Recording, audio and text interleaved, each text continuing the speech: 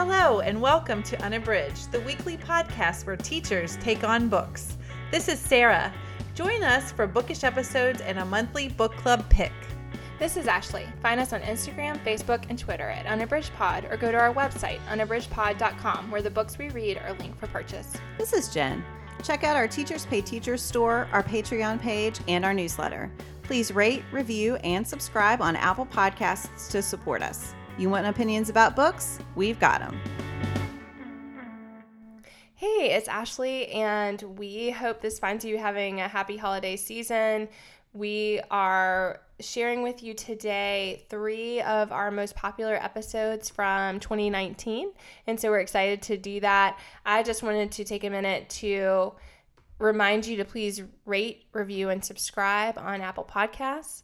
And also, we wanted to thank you all for participating in our 10 days of giveaways. We had so much fun with that, and we really loved all of your participation and doing all of that together. And we also wanted to say thank you so much for your support with the December drive this month. And we wanted to remind you that if you're interested in donating and haven't had a chance yet, you can still donate to December. We have links in our bios, and also you can just go to the December page and donate that way. So today, the 3 episodes we wanted to share with you are: first, get to know the hosts; second, our favorite audiobooks; and third, our book and song pairings. And we are happy to share those with you today and look forward to hearing what you think. We would love to know what some of your favorite audiobooks are and also what books and songs you would pair. We found that one to be challenging, but had a lot of fun coming up with those. So we would love to know some pairings that you have in your mind.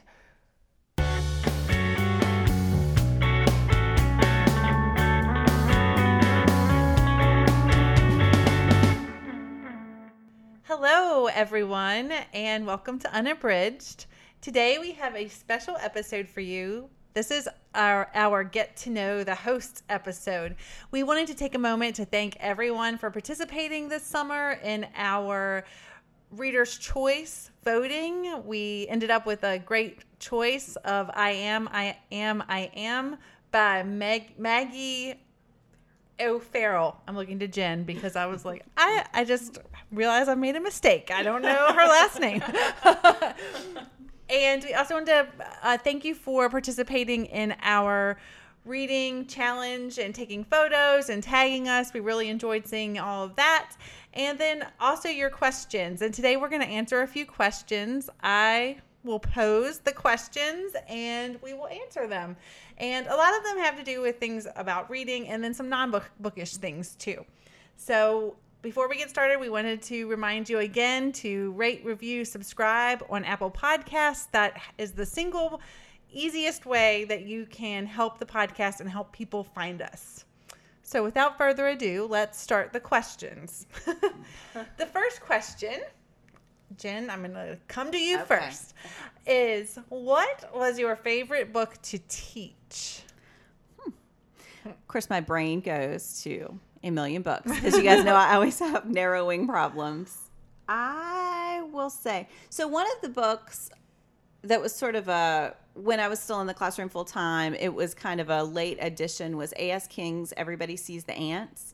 And that is a young adult novel. So I enjoyed it. Took me a while to get around to teaching young adult novels, whole class. So I really enjoyed teaching that with students. It has a lot of ambiguity within that I thought was interesting for class discussion. And I thought it appealed to wide audiences. So that book is about a lot of things, of course, as all good books are. But there's a boy at its center who has been bullied relentlessly for years by this other child.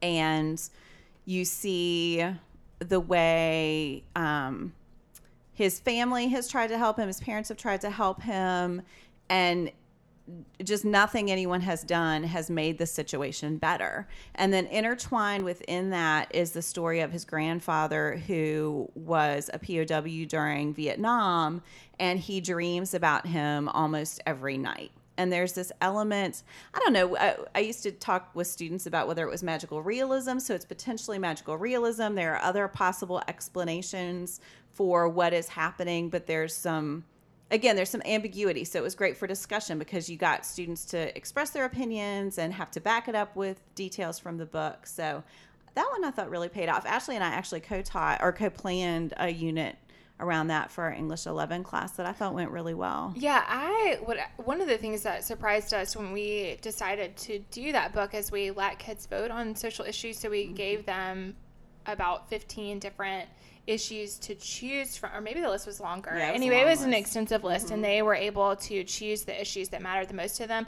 And overwhelmingly, bullying was the top choice. Yeah. And I think in some ways that surprised me. I think that because often when adults try to bring up bullying, kids shy away from talking about it, which makes me think, or made me think wrongly, that meant they didn't want to discuss it. And then for that to be the top issue, and they knew that we were choosing things that we would then pursue as a class. And so that was really illuminating to me. And there are some great books out there that address bullying in a way that is realistic and accessible and that enables kids to talk about it. And so, yeah, I thought that was a great choice for a lot of reasons, but that was one of the things I enjoyed, is just that it had a very realistic depiction of what that is like, both for the kid and also for the adults involved, and how complex those issues are.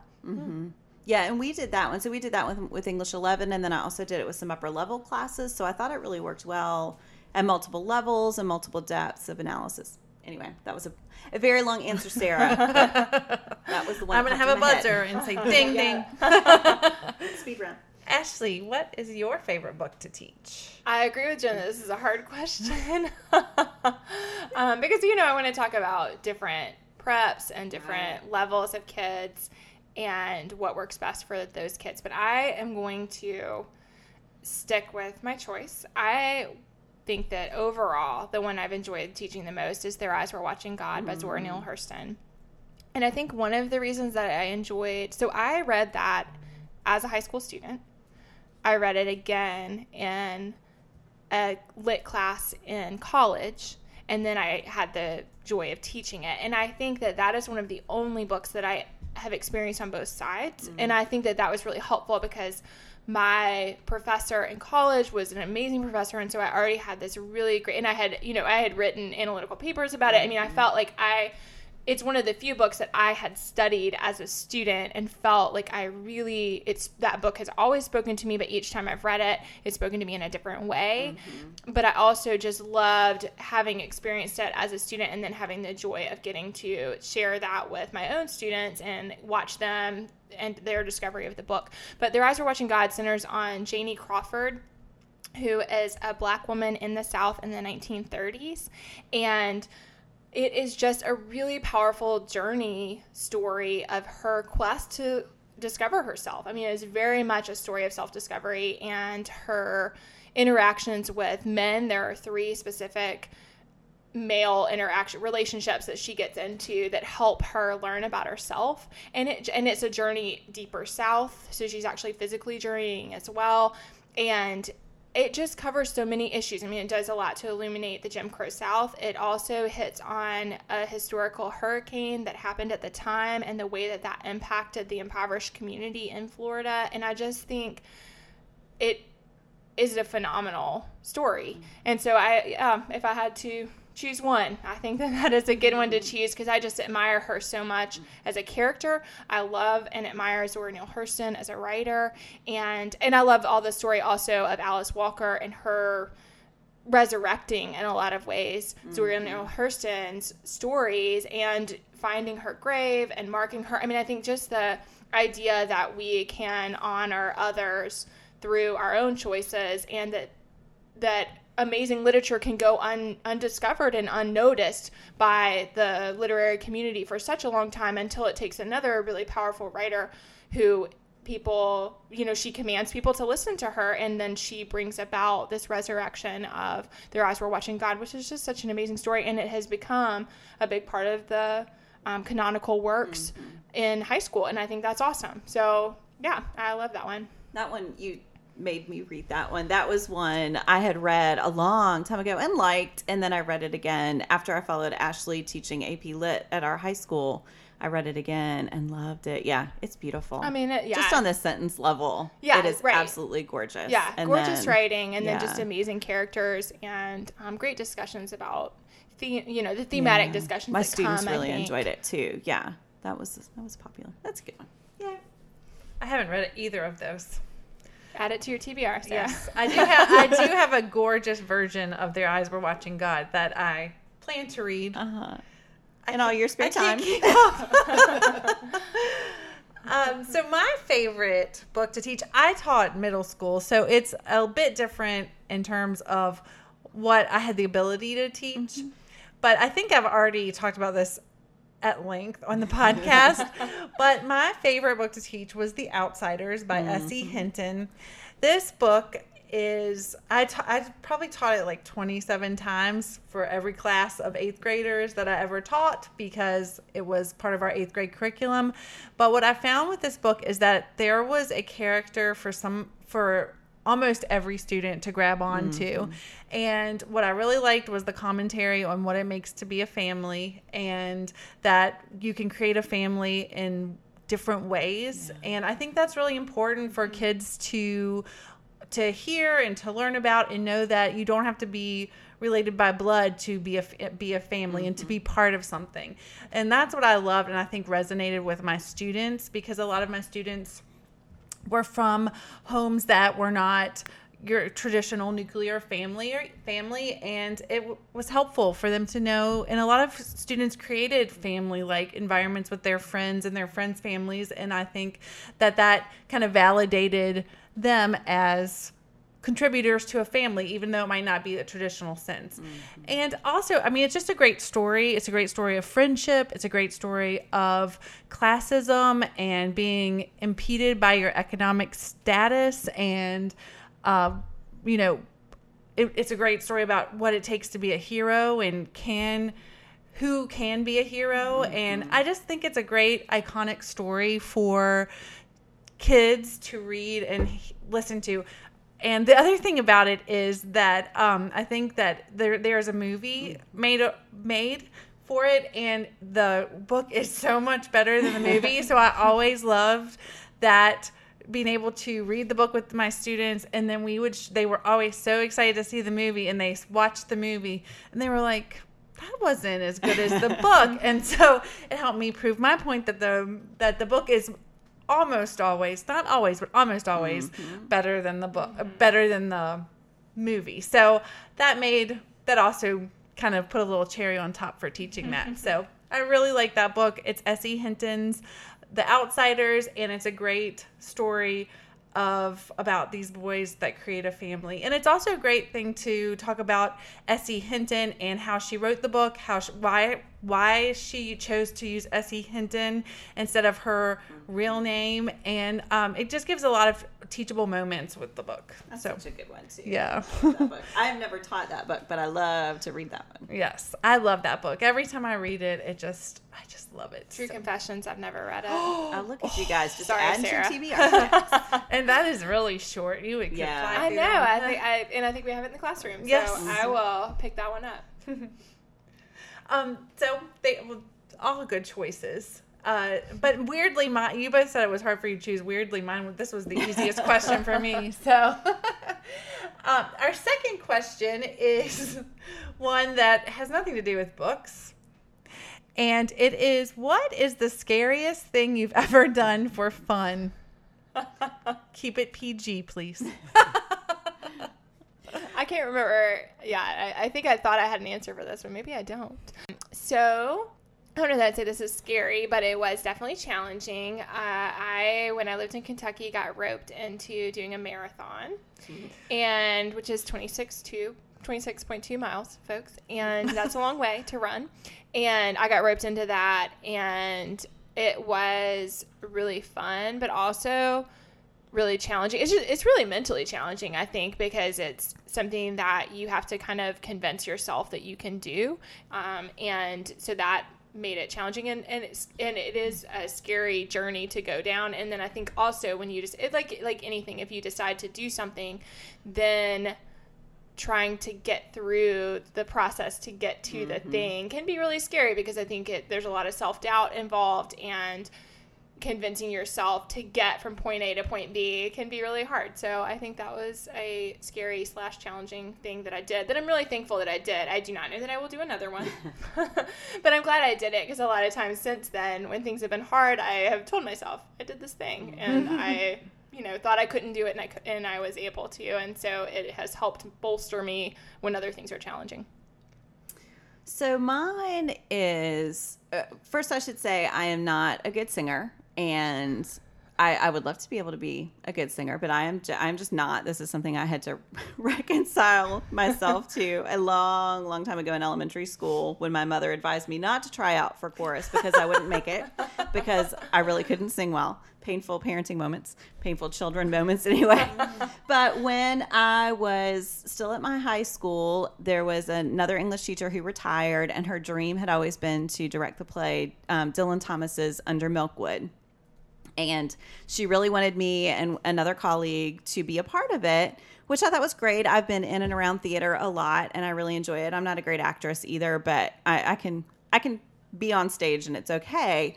But I didn't realize that I had one with my colleague of the only 2 singing parts in the entire play, and that I would have to sing a cappella. And so when my friend asked me to audition, I said, I would love to, but I cannot sing, and so that's not a great idea. And she thought I was being artificially humble, and so cast me without ever having heard me sing. And she told me later that on our first rehearsal night when I sang, she wondered what she had done.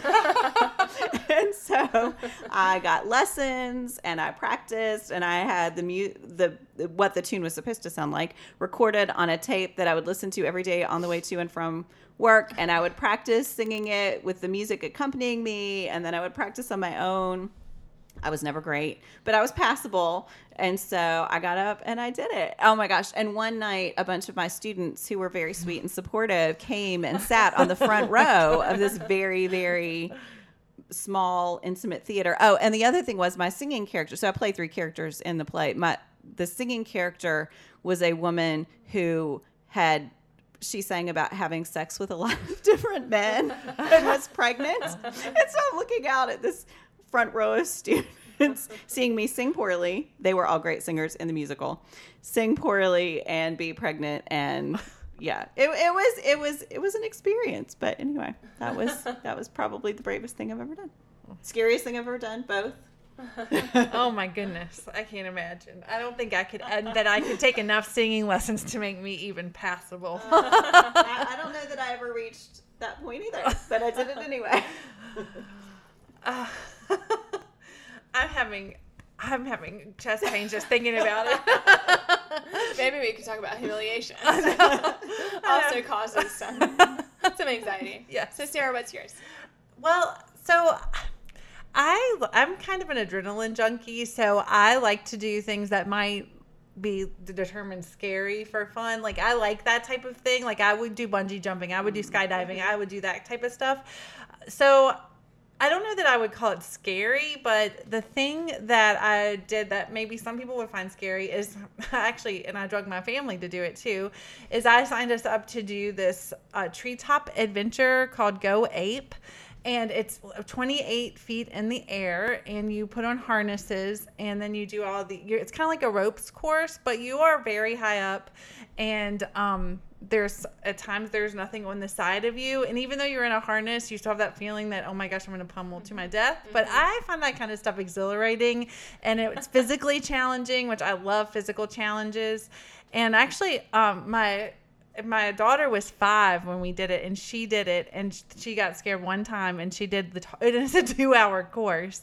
So that's probably one of the scariest things that people would think might be scary. I would think that would be scary. But I love that stuff. So I didn't find it scary. I found it exhilarating. That is scary for clumsy people. But like Sarah said, I think it's part of that's what some people find appealing, but part of it is that rush feeling of being up high, yes, and having there is a feeling that comes It's kind of with like rock climbing. Yeah. Like I would do that. I like all that stuff. Yeah, I like things like that. I don't know. Now I feel like I sit on the couch,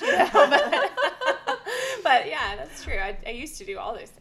Yeah, well, and I just like there's things that are coupled, like it's something exhilarating like that, also coupled with exercise and physical challenges. Yeah. That is my total cup of tea. So I find that like it's just like Tough Mudders and mud races and all those types of things that other people were like, "You're nuts." I love that kind of stuff.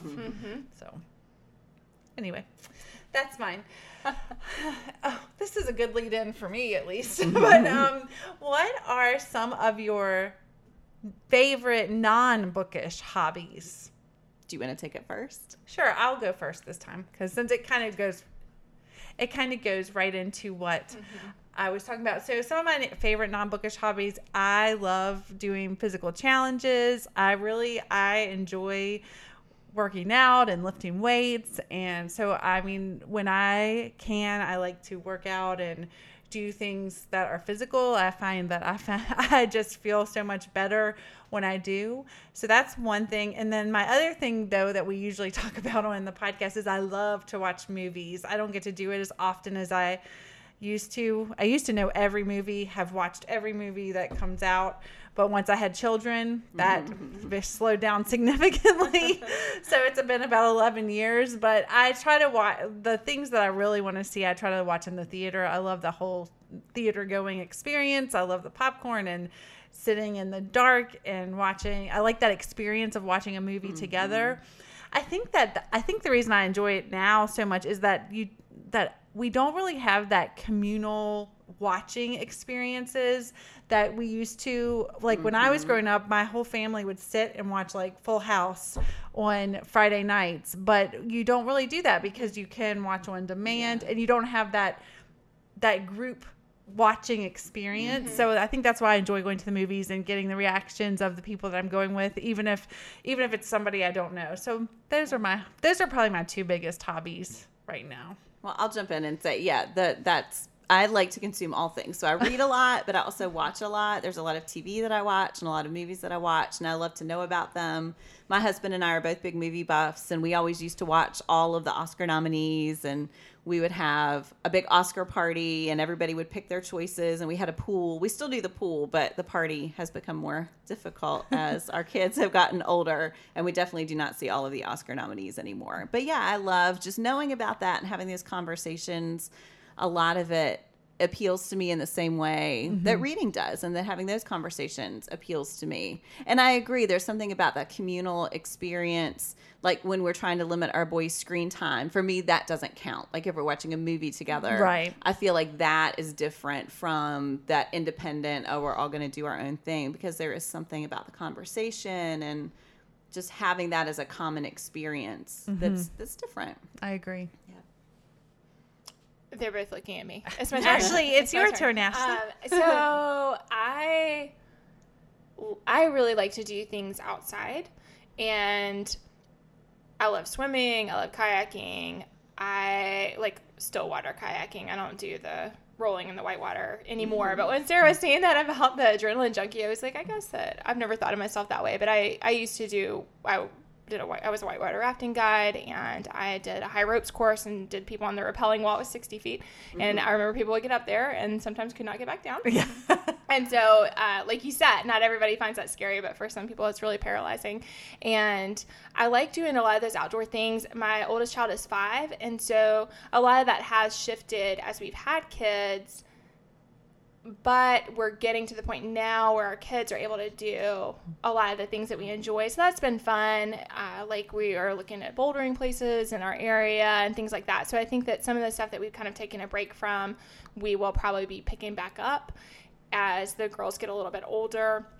And so that's been fun. Yeah, I would say that that's my main thing that I like to do. I like to be outside. Like Sarah said, I also really like to exercise. I kind of have to make myself do it. It's hard for me to get started, but I really enjoy, like I said about the marathon, I enjoy training for a goal. So I think I'm very goal oriented in general. That's why the podcast has been great for my reading life, because it helps me to have concrete goals and some accountability to work toward them. And then when I have that, I find that really satisfying. So I think a lot of times, like, exercise just by itself, going to the gym or whatever. It's hard for me to make myself do it, but then when I do, I really reap the benefits of that and enjoy it. I love yoga.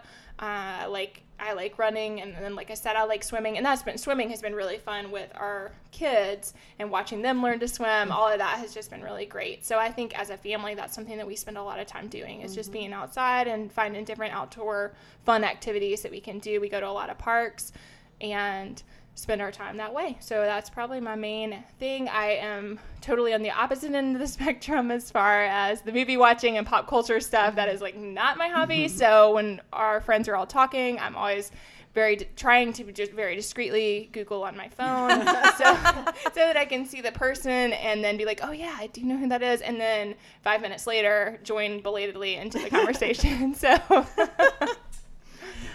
Okay, so I think we've gone a little longer than we normally do on our shorts. I'm gonna ask one more question, and this is just gonna be like quick one.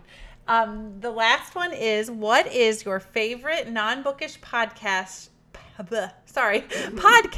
or social media follow?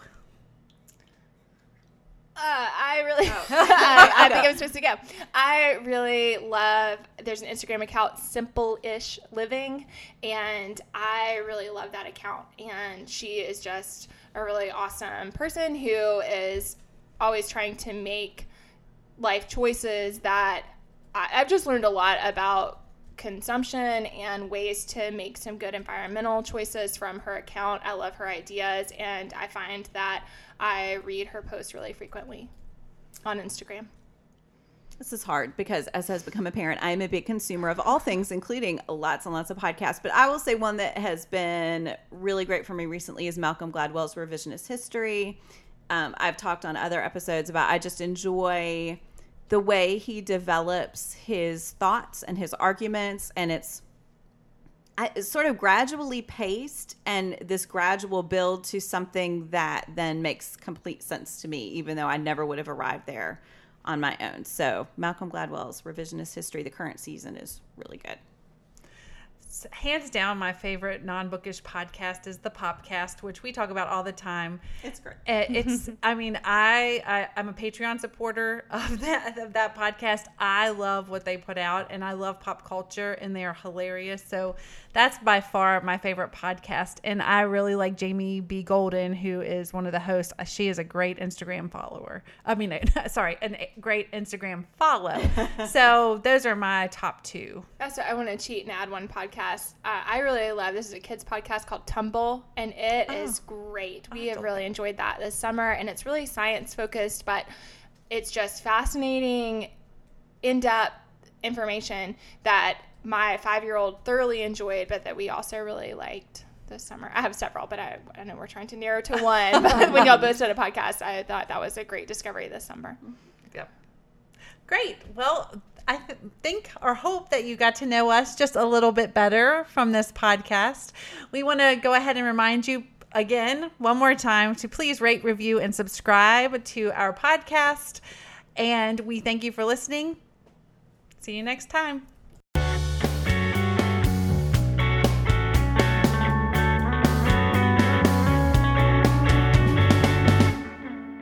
Hey, it's Ashley. Today we are going to be talking with you all about our favorite audiobooks, or at least a few of them. And before we get started, I just want to take a moment to say, if you could rate, review, and subscribe on Apple Podcasts, that is the best thing that you can do to help us grow our audience and connect with more bookish readers and listeners out there. And so if you could take a minute to do that, that would help us so much. We also always love to hear what you think about things. So if you could hop over to Instagram at unabridgedpod and let us know, in this instance, who your favorite audiobooks, we'd love to hear about those. So yeah, we're going to jump right in. And I will say that we all three use Scribd for audio and really like that. And so that's helped me listen to a lot more audiobooks. So a couple of years ago, I wouldn't have had much to say about this, but these days I'm cranking through them. So I have a few more to choose from. But anyway, who wants to start? I can go. So this is Jen. I will say I found that I do better with nonfiction on audio, and one of the stronger nonfiction books I've read recently is YA nonfiction. It's Steve Shankin's Undefeated, Jim Thorpe and the Carlisle Indian Football Team.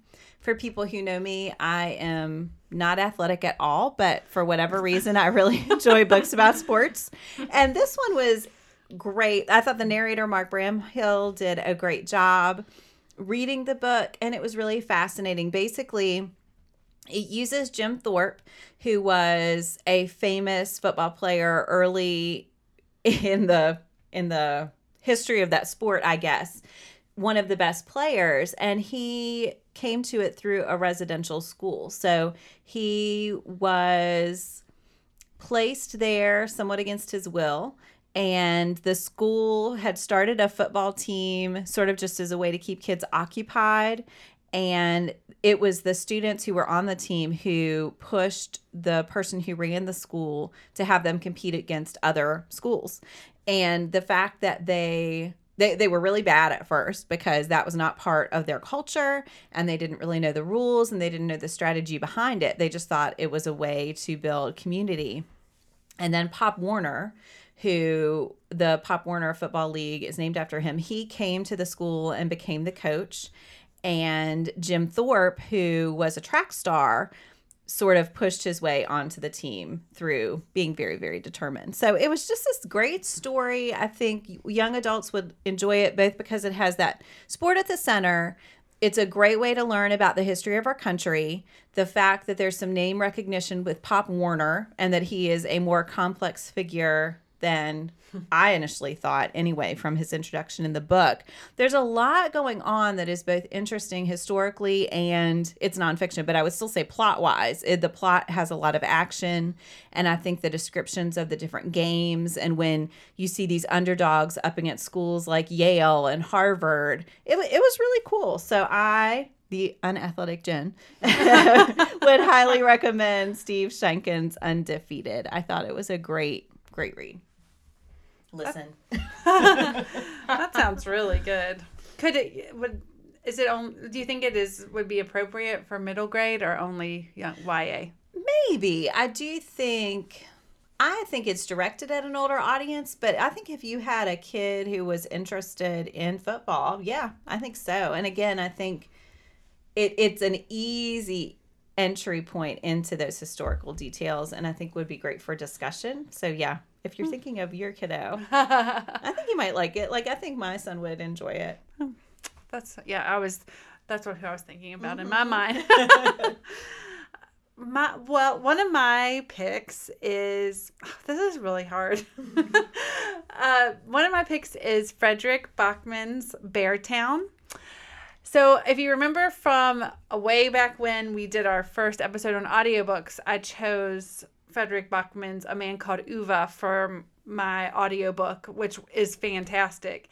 And I thought Beartown, while different than the Ove narration, was fantastic. The narrator is Marin Ireland, and she just does a really good job of bringing, feeling. And this is a really heavy book, and it's a lot of words. And Bachman's writing in Beartown and all of his books is just so beautiful. And she just does such a good job with it. And I just thought it was excellent. If you don't know, Beartown is about a small town in Sweden where this tiny community the industry has kind of shut down. There's not a ton of industry, and the whole town is centered around this hockey team. And they kind of live and die by hockey. And it is a very, very compelling book. I thought it was fantastic. If you haven't heard of it, you have heard of it because it was everywhere. And it just is a really great story, and I think that the narration really brings it to life, and I really enjoyed it. So that is Beartown by Fredrik Backman, and I just want to say I love Fredrik Backman's work, so I love it. Yeah, so like I said at the beginning, I didn't do a lot with audiobooks for a long time, and unless I was on a really long car trip and I was getting CDs from the library. But other than that, I really hadn't done much. And so when I was first starting script and trying to find audiobooks that I liked, I asked for recommendations. And so one of the books that was recommended several times to me is called Lincoln in the Bardo by George Saunders. And a big reason that it was recommended as an audiobook is because it has a whole cast of characters, and it is the voices are done by a lot of notable people. And so I think that's a part of why it got so much acclaim specifically as an audiobook. And I am really glad I started with that because, like Jen said, typically I, in the past, had only done nonfiction, which is not my first preference for genre, but was a way that I could start and stop more. But this one really, this is historical fiction, but it eased me into doing more of the plot-driven narrative fiction, which often I'm trying to read more of that kind of book, so it's helped me to learn to listen to more audiobooks that are fiction. And so this one is it centers on Abraham Lincoln's son, Willie, who is sick. And first of all, I didn't know anything about that, and I didn't realize that and maybe that is totally ignorant. So all of you might be thinking, how did she not know this? But I did not. So during the Civil War, Abraham Lincoln, his son, died, became sick, and in a relatively short period of time, at the age of 11, he died. And so that is the premise. But I think what is so fascinating about it is Saunders' ability to imagine this whole world, and like he imagines all of these ghosts and their own experiences and their position kind of in limbo, and then positions Willie, this young sweet boy, among them, and also looks at Lincoln, the father, and his grief and the whole situation kind of leading up to the moment of Willie's death, and then the aftermath, and how horrible it is for him. And I just think his ability to imagine that and position it amid commentary that is historical, and including the quotes and all of the things that represent what really happened at the time, but then painting this picture of a father who has lost his son that he loved, and just seeing Abraham Lincoln, who I think, we know lots of things about in our country, but don't always think of in that framework. Mm-hmm. I think that was what I loved about it, is somebody who did these amazing things for the country that I've always thought of only in this kind of social or political realm, and then imagining his personal life and what that is like. I think that was what I really loved. And it's the first time I listened to an audiobook that had a lot of different voices, and I really enjoyed that experience as well, because it was a lot like Reader's Theater. I mean, it really felt like it came to life. All the different characters were individually crafted and represented in the audio itself. And so I loved that whole experience. The only thing I do think some people, I've heard some criticism of it. It has a lot of historical references, and those citations can be slightly distracting. And in the audio, it's a little bit confusing, or just it takes away a little bit because they're quoted, and then after the quote, a lot of them are cited earlier. So it's like Ibid because it has previously been cited in the text, but then they're reading. Yeah, that part can be a little off-putting, I think, for listeners. Maybe Jen can speak to that. I ended up reading the ebook because I did not enjoy that. And I couldn't situate myself in the narrative as easily because of all the citations. So, yes. Yes. So I think that's something to note when you're looking for audiobooks, that might be unappealing to you. But I think if that is the case, you'll know pretty quickly and you can bail. For me, that part was a little bit distracting, especially because I had not seen the physical text. So I did not realize that they were citations. And it took me a while to understand that those were the historical documents that were being incorporated, and that then they were being cited more than once. I mean, all that took a little unpacking, whereas if I'd seen it on the page, I would have been much more understood a lot better what was happening. But overall, I just loved the voices. There are some sort of main character ghosts who have their own experiences, and they are the narrators in telling the story. And then working things out with young Willie, who has recently found himself there in this kind of purgatory. And I thought it was really tender. And I also loved, I don't do a lot of historical fiction, and I think it just really made me appreciate how much that can deepen your thoughts about something that you think you know something about, like a person like Abraham Lincoln, who maybe I have some preconceived notions about, and then it helped me to think of him in a new way. And I really appreciated that as well. All right, so for my next choice, I'm actually offering two by the same author, Lydia Kang's A Beautiful Poison and The Impossible Girl, both of which are read by Saskia Marleveld.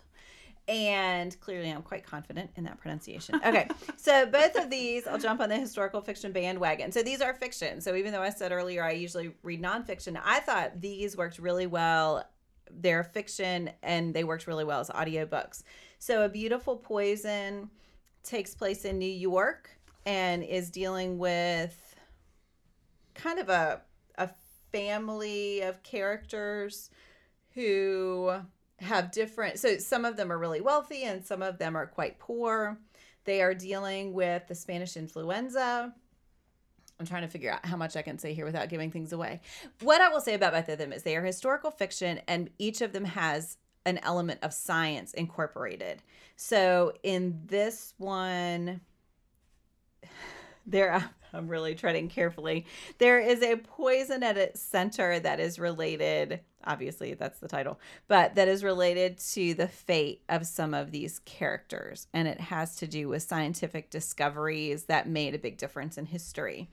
In The Impossible Girl, Kang is focusing on resurrectionists, and at its center is the protagonist who has two hearts and is therefore, her dead body would be very valuable to resurrectionists. So she is both joining in that effort to find, to dig up bodies that can be used for scientific discovery, and she's trying to keep her secret safe from people who would like to kill her and therefore have her dead body to use for science and also just as a marvel. So both of them bring in all of these historical details, but there are mysteries at the center that I think make them very compelling and very plot focused.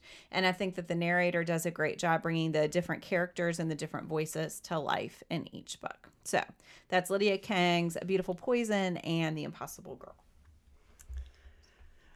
My next book is a book. So I read this one listened to this one way before I even knew about Scribd. So I was at the library and I needed a book to listen to on a long trip, and they didn't really have anything. So I picked up A Dog's Purpose by W. Bruce Cameron. And I have to say, I am not a huge animal person, and I'm also not a huge lover of films or books with animals as the main characters.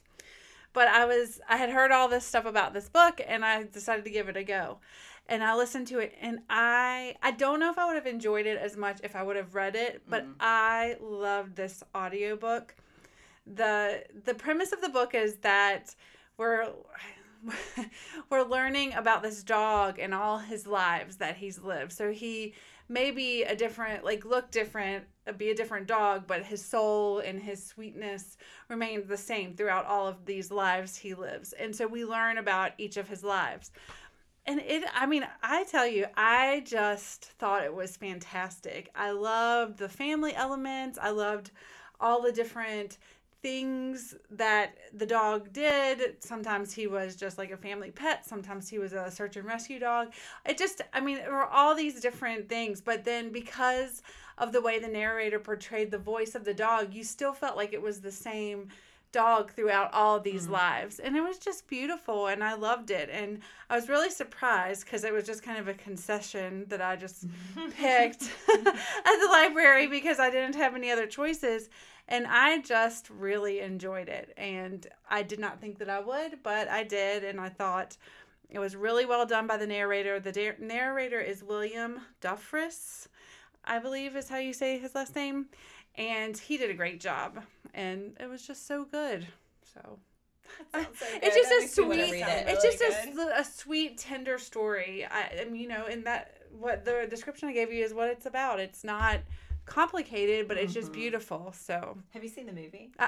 I have not. I haven't either. That's what I was going to ask. So there is a movie. There is a movie, and there are but I will multiple. say that when I've seen the trailers for it, I feel teary at the start, and I'm usually not down for that. Yeah. So I thought it is I'll a be whole out. series, though. It There is are a whole bunch of series. them. Like you can get the box set on Amazon, but I mean, I do think I teared up a couple times, but I did like it. Which means we would be on the floor. I know, right? Animals and Yeah.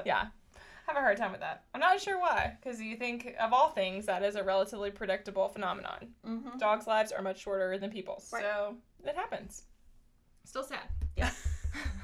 Sarah and I have very different feelings about this. I know. I do think it's sad. I know.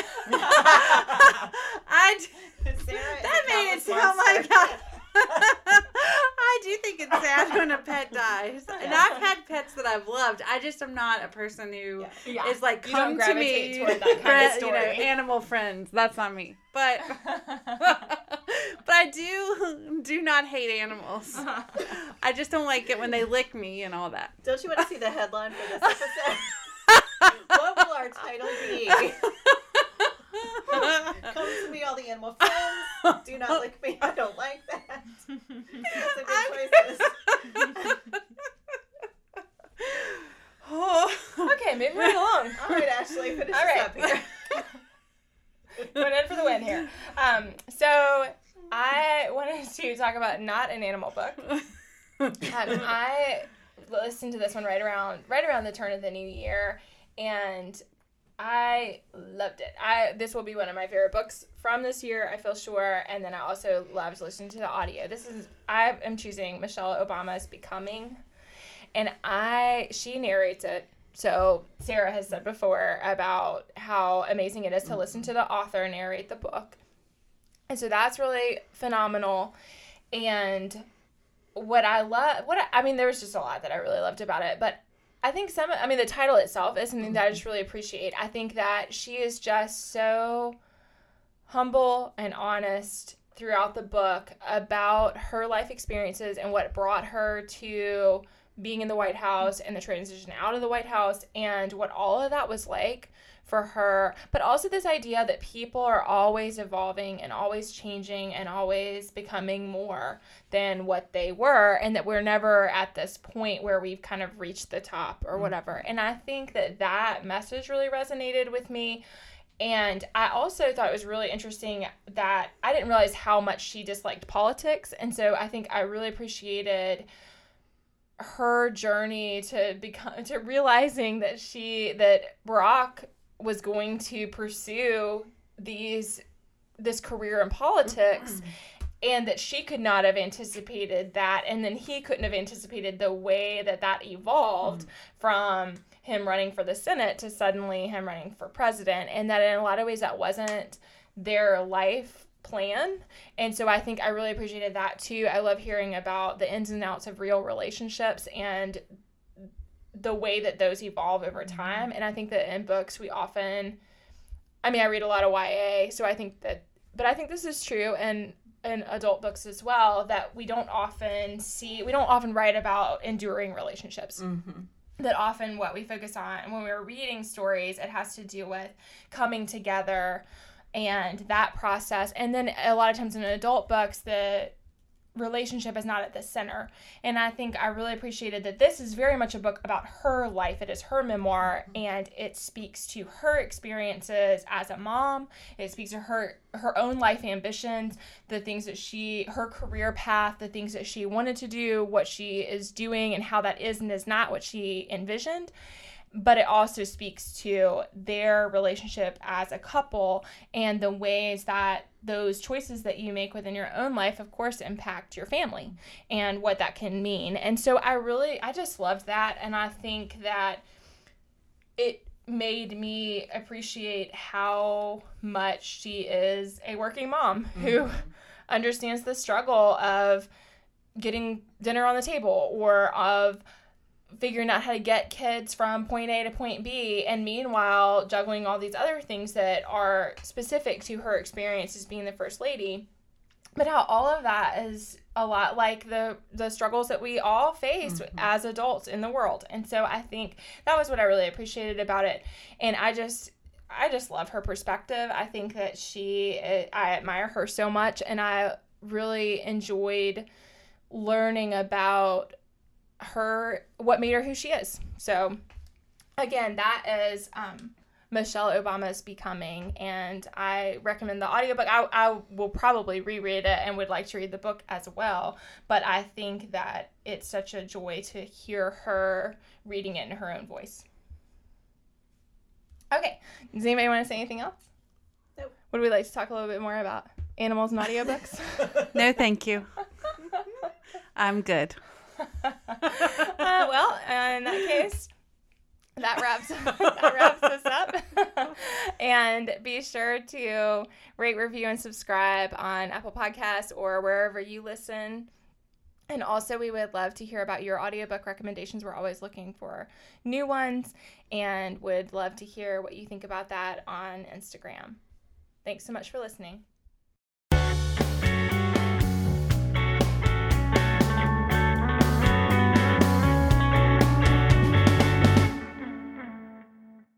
Hello, everyone. This is Sarah, and we are here today with another short episode. Today, we are going to be talking about book and song pairings. And before we do that, we want to remind you to rate, review, and subscribe on Apple Podcasts, because that helps people find us. And we also want to remind you that we have a brand new merch store at TeePublic. You can also access it directly from our website, so check that out and support us any way you can. We really appreciate you listening, and now we are going to get to our book and song pairings. And we all basically just picked a song that we thought kind of matched a book of our choice. So who would like to? No, actually, I'm not going to ask. I'm going to say, Ashley, will you start for us? Dang it. I was going to put Jen on the spot. But alas, my name has been called. I will reluctantly go. First of all, this was quite an adventure. When we came up with this idea, I was like, oh, this is a great idea. And I feel like in the abstract, I think about these things. But then when I had to nail it down, it was more difficult. Anyway, the first one I'm going to talk about, I this morning felt very teary about, and then I thought, I'm not going to be able to talk about this, but I feel much better this afternoon about it, so I'm going to go ahead and talk about it. I'm going to do it, and I'm going to do it first. So the song that I selected is Death Cab for Cuties, What Sarah Said, and I guess we're going to link to our lyrics or something, yes, right? Yes. Okay, so we'll put these in the show notes in case you're not familiar with them. But that song, the song is What Sarah Said, and the book that I am linking it to is The Great Believers by Rebecca Mackay, which I read this summer and for sure is going to be one of my most favorite books of the year, and it's probably one of the most impactful books I've read in a very long time. I thought it was a very rich story, and it has really stayed with me. And so I think so I'm going to talk about the book first and then how it connects. The Great Believers is about, it has two timelines, but it is about the AIDS epidemic in the 1980s in Chicago and Boys Town, where everyone is getting sick and dying, and there's all the stigma involved, and at the time they knew very little about it. And so it's early 80s, all of that is unfolding, and she is just a masterful writer. And so she does a great job of getting us right into the lives of the characters, and we look really closely at the people who are being impacted by this crisis and the way it's treated by the larger society. And so that's happening. And then also there's another storyline of the sister of one of the boys one of the young men who was one of the first men to die, who is looking at her estranged relationship with her own daughter much later and her attempt to reconnect that relationship. And so I just think that book is brilliant because I think it both examines very deeply a situation that happened and that was handled badly and not cared about and that kind of thing, but it's also about what it means to watch someone die and to be ill and to support other people who are ill and to stay with them until the end and to know that that is what the inevitable outcome is. And I think what's particularly heartbreaking about that situation is that, you know, one partner would find out that he had been infected, and then would the you know, his partner then has to face not only the care for him, but then the knowing that most likely, with rare exceptions, it was coming that way for them too. But then there was no sense of like how long and how long it would be dormant and all those things. And I just thought all of that was heart-wrenching, but also just beautifully portrayed in the book. And so the song is also pretty heartbreaking, but it is all about, I've just always thought it's the most accurate portrayal of what it is like to sit in a hospital that I have ever heard, of just the experience of waiting for the inevitable to happen and what that is like for all of the people in that space. And so I think that is what was so rich to me about those together, because it is this idea that that is what it means to love someone. I mean, that in the song, you know, there's just like all this talk about all the people in the waiting room and how they like all have this thing in common, but then they're all isolated also. And I think that, yeah, I just thought, I mean, this morning I was like, that is it. I mean, it's this just like, that's what it means to be human, is just to know that we have this mortality, but also there is a distinct part of watching someone be sick and die that we don't always have. And so I think that's what stood out to me. I mean, like the song, I mean, in the end, it's like, I'm thinking of what Sarah said, that love is watching someone die. And I think like that is what those two things had so much in common, because the book, The Great Believers, is so much about holding on to the people that you love and finding a way to be with them through this extremely difficult time. And so, yeah. So again, the book is The Great Believers, Rebecca Mackay, and the song is What Sarah Said, and it's by Death Cab for Cutie. That's a great pairing. Thank you. And I feel a lot more composed about it. This morning I was like, I'm not going to make it through. You did a great job. And I do love that book. Oh my gosh. That was one of my favorites of last year. And it is stunning. I haven't read it yet. Sarah, it's on my you would list. love it. But it is work for sure. I mean, it was work. Yeah. It was work. It was emotionally really draining for me to read, and also because it's so masterful, it's not like you're breezing through it. Right. I mean, I felt like it was work for me, but I was so enthralled in the story, and I just thought, I mean, it's, like I said, it just has really stayed with me. I wonder, it reminds me of when I started A Little Life, and and I thought it was amazing writing. I thought that the story was I wanted to know, but I had to stop for a while because I just could not at that moment. It was, and that's coming from privilege, like the privilege of being able to stop it reading it, but it was just at that moment was too much. But it sounds like that book. I think I would like it, but I just don't. I don't know when I'll read it, but I will read it. And I will say that's when I did on audio and read the book, and that was a good combo for me. Good to know. Jen, what is one of yours? All right, so Ashley actually inspired this, so full credit to Ashley. So we were spinning through. I had a really hard time with this because I will say, usually when I'm listening to podcasts and audiobooks, so I don't have this great range of songs. But going back to the 90s, and when I was really into music, I love Pearl Jam, and Pearl Jam's Jeremy, which released in 1992. So I was in high school. Was really an impactful song and video. Like the video for me is almost as resonant as the song. And I just remember how powerful that was and how we all talked about it. And I will say that was before Columbine, which happened when was I in grad school? I think I was in grad school and Columbine happened.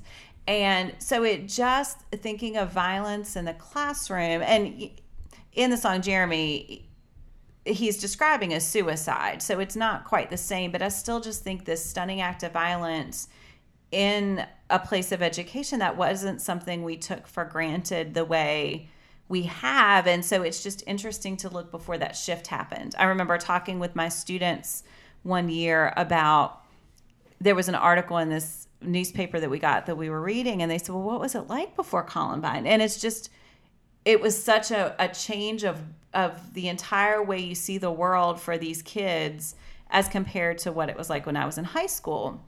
And so the book I've chosen to pair with it is Dave Cullen's Parkland, which is a nonfiction account, not of the Parkland shooting. So Dave Cullen's previous book, Columbine, really focused on the events of Columbine and what happened from the moment the shooters came to school that day and the aftermath. And Parkland is about the activism that followed that event and the way those high school kids came together to try to make change and to be politically active. And so I think it is a hopeful look at what an artist's attention to violence can do. And so I think that is something that both Pearl Jam and Dave Cullen, though that's probably a weird comparison, both do with these works, is draw attention to something that they think is important. So that's Pearl Jam's Jeremy and Dave Cullen's Parkland. All right, Miss Sarah, what do you think? So I don't listen to a lot of music, except Kids Bop with my children. And so my pairing is, the book is Castle of Water by Dane Huckelbridge, which I loved. We read this very early on in the podcast as one of our book choices. And my song is Nothing Compares to You. So this song was sung by Prince and Sinead O'Connor. The version that I am pairing with is Chris Cornell's version. It's his live version that he sang. I think he has one of the best voices I've ever heard. If you don't know who he was the lead singer of Audioslave and Soundgarden. And he just has this powerful voice that can evoke all of these emotions. And every time I hear this song, it makes me want to cry. I think also because he died tragically. That's one reason. But another reason is that he just has this way of evoking emotion from people. And that's what I thought Dane Huckelbridge did for me when I read Castle of Water. Castle of Water is the story of Sophie and Barry, who are basically trapped after a plane crash on a deserted island. And it's about their relationship and how they come to make the island their home. And it's unique in that there are alternating timelines. So you get to see some things or hear some things from an omniscient narrator, which is because the narrator knows everything. So he's telling the story of Barry and Sophie, but he's also telling us, or he or she is also telling us the story of some things that happened kind of at the same time as the plane crash, and also telling us things that are happening in the present. So you're going back in time and flashing forward, and it's just a really immersive experience to read the book. And he takes you on this journey, this love story journey, and I'm always here for a love story. And it is just, I felt so much when I read this book, and that's how I feel every time I hear Chris Cornell sing Nothing Compares to You with just his guitar and a mic stand. It is amazing. So that's my pairing. Castle of Water by Dane Huckelbridge and Chris Cornell's Nothing Compares to You live edition. I love the specificity. But yeah, well, I get it. It's a totally different experience hearing him sing it like acoustically than hearing like Prince sing it or Sinead O'Connor sing it. So I had to be very specific. Ashley, do you want to tell us about your second pick? Sure. So the second one, I already got the one I feel really emotional about out of the way. So this one I think is also something that we all talked a lot about that was a hard topic, and this is one that we read together. I wanted to talk about Beth Macy's Dope Sick, and I wanted to pair it with Ex-Ambassador's song Unsteady.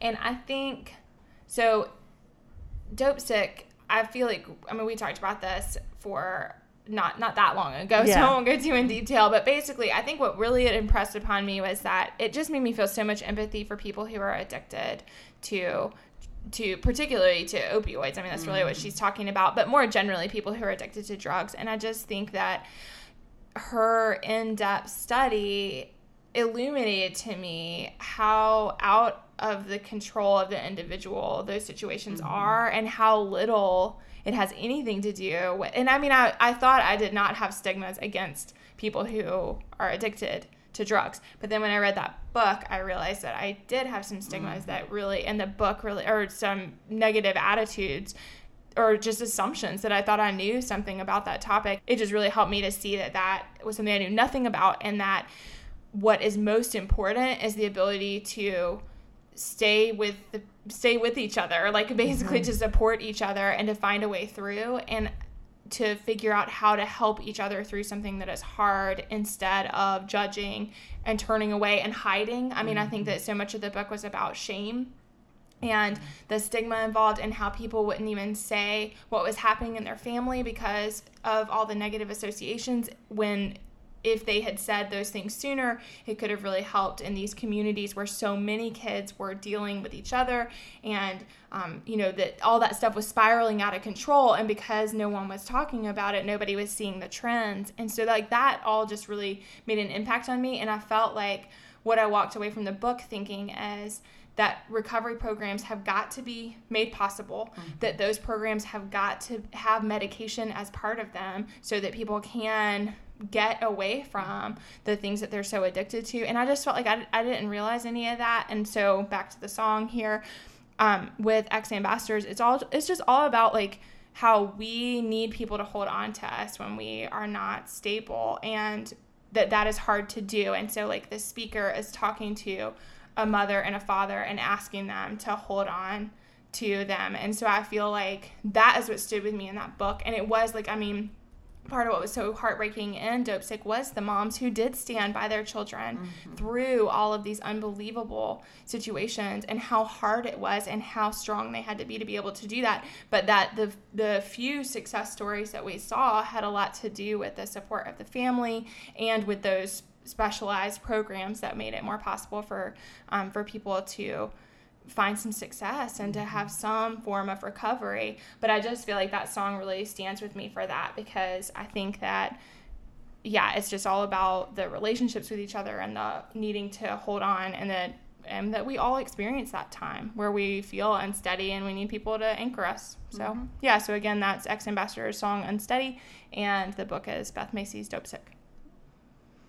Jen, what is your final? All right, so I am a huge fan of the musical Hamilton, and one of the things I love about that, so it is about Alexander Hamilton, and it is about his political aspirations and the way he sort of implodes and ruins his chance to be president, or to be cast for most people as a list of one of our first great Americans. So what I love about it, though, is that it's also about his marriage, and he makes a lot of mistakes. He has an affair, and there's a whole aftermath of that that's horrible. But one of the things that happens is his son is defending his name.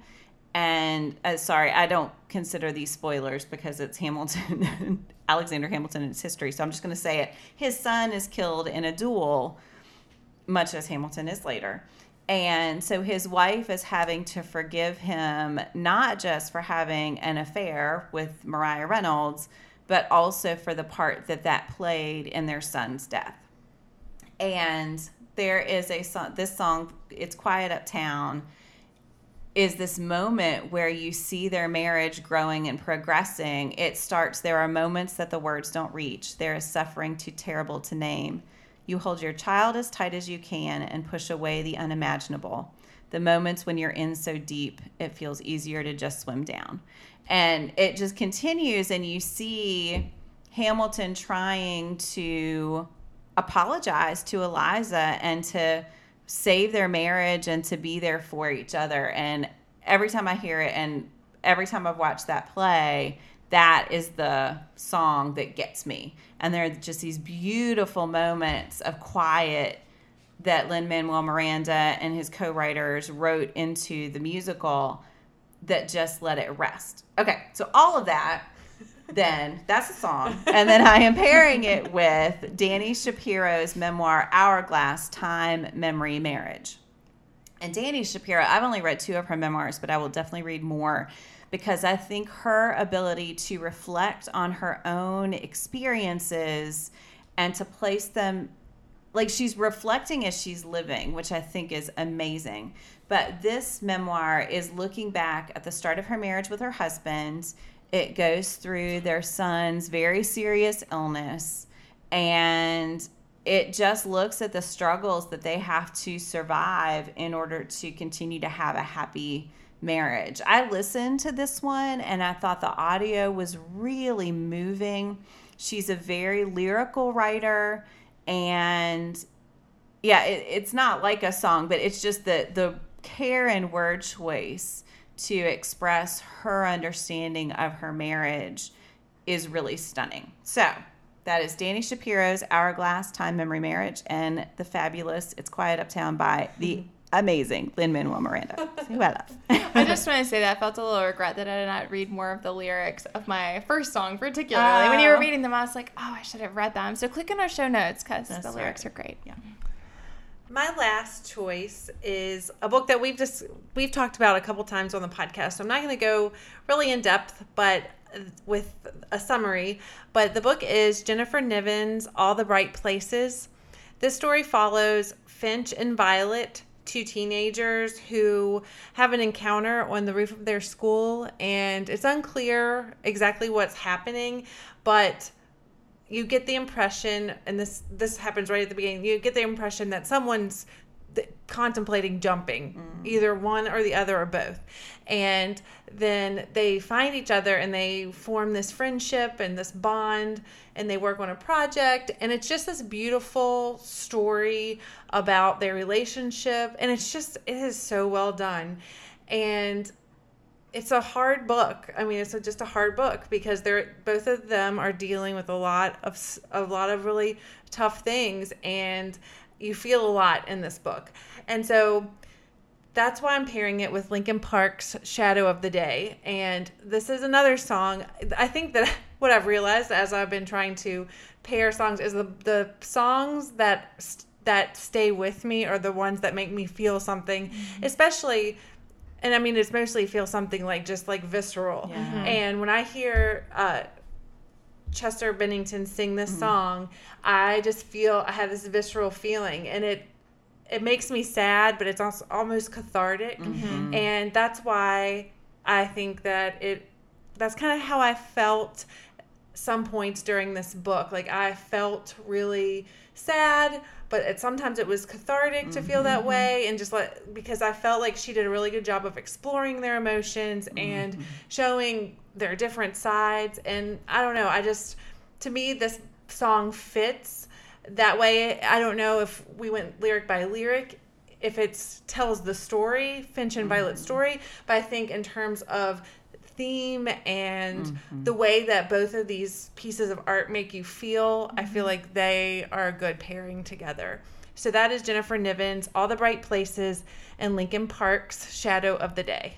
So we just want to thank you for listening today and sticking with us through a lot of emotions. And we want to remind you to check out our TeePublic store for all the awesome merch, and to rate, review, and subscribe on iTunes. Thanks for listening.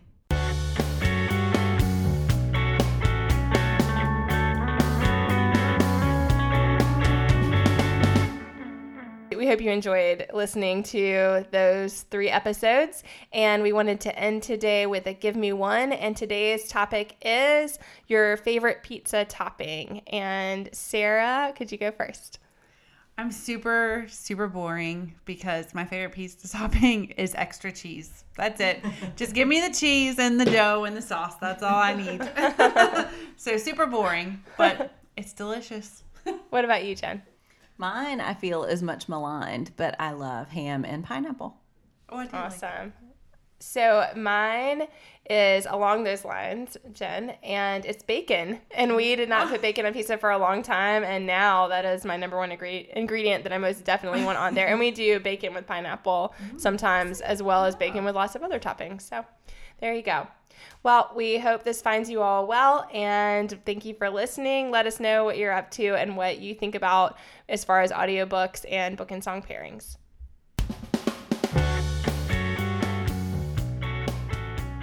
Do you have comments or opinions about what you heard today? We'd love to hear them. You can find us on Instagram, Facebook, and Twitter at UnabridgedPod or on the web at unabridgedpod.com for a list of ways to support us. We'd like to thank Jared Featherstone, who composed our theme music, Strings of Light, and Katie Amy of Amy Photography, our podcast photographer. Thanks for listening to Unabridged.